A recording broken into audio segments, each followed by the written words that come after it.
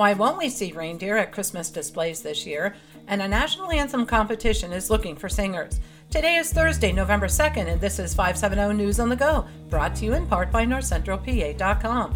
Sunny today, a high near 50. 3 former Mount Carmel police officers are asking for a delay in their federal trial that was supposed to start Monday.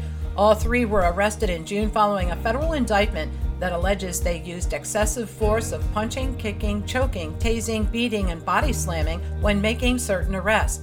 The Daily Item reports the 3 are asking the court to delay the trial for 90 days. Felony arrest warrants have been issued for Lyle Smith Jr. and Bobby Joe Probst, both of Jersey Shore. The 2 are charged with various felony counts of theft for their involvement in stealing lottery tickets and cigarette products from a local business where they were employed.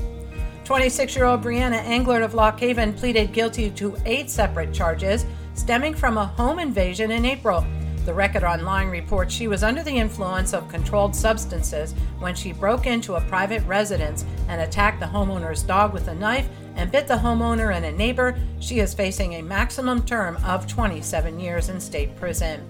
The Kingdom Kids Puppet Ministry in Watsontown is memorializing 60-year-old Lisa Durr, who passed away last week. She was the general manager and had served on the ministry since 2018. The organization will be crafting a mural at its Watsontown headquarters in her honor. The mural reads, "Do small things with great love." The muralist was able to put Lisa's puppet on it and add the words, "In loving memory of Lisa Durr." An extra layer of protection has been added for football players at the Montoursville High School. During practice sessions, players at the varsity and junior high level are wearing Guardian caps to help cushion and sustain blows to the head. School officials told the Sun-Gazette the NFL has used the caps in their training since last year, and a fatal head injury of Jersey Shore football player Max Engel further brought the need for safeguarding the players. The University Park Airport in State College has a new name. It is now called the State College Regional Airport. The rebranding is to alleviate confusion among travelers. Passenger tickets and other airports list the destination as State College, and the airline industry code of SCE has been used since 1978.